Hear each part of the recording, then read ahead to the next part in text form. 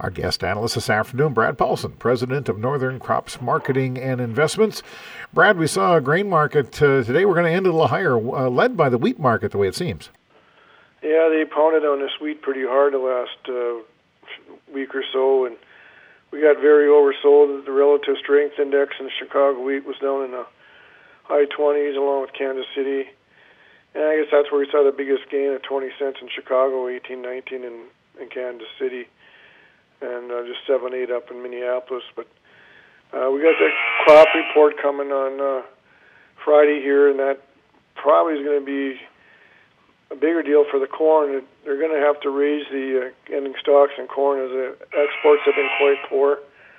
And so we'll see what that finds out on Friday. The other thing that pressed the wheat a lot here was the Australian wheat harvest was kind of getting wrapped up, and the crop down there was bigger than they thought, and the quality was better than they thought with all that rain they had in October and early November. So that was another reason for pressure on the wheat. And also on the Black Sea, Russia, Ukraine, especially Russia, has been pushing a lot of wheat out at a cheaper price, and that's kind of what finally pushed the wheat market down. After this wheat market has been down, do you expect to see some end-user buying come in at all or not? I would think so. The sales we've been having is kind of our steady customers, Japan, Mexico, and those type of guys. But hopefully we'll get down at equilibrium in the world price here and get some of those bigger sales to the rest of the world. Yeah, I noticed too, like basis bids around the country, at least up here, really not moving a whole lot either. Pretty steady. No, and it's this time period between Thanksgiving and New Year's is always, not always, but a lot of times not real good for the markets. They just kind of get to the end of the year doldrums and unwinding of positions and things like that.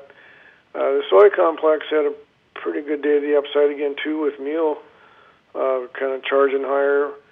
There was a huge position of funds being long soybean oil and short meal, and I still think they're unwinding it, as soybean oil is still down pretty hard again today with meal up big. Sure. How about livestock?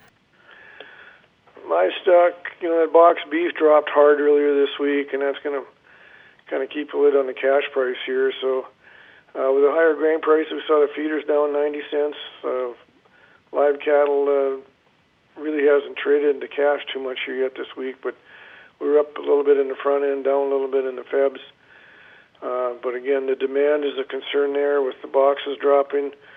We've probably seen a good chunk of the Christmas, New Year's buying done for the year, so we'll have to see what kind of demand unfolds in the new year. Anything else we need to be talking about? The energy market's weak again here today, down $2 in crude. Unleaded diesel fuel is down 14 cents a gallon in the front end, down 12 in February. So we're down to prices we haven't seen since last fall. If your fuel tanks are empty, it might not hurt to call around and get some bids on some fuel, as these are the lowest prices we've seen in about 12 months. Brad Paulson, Northern Crops Marketing and Investments.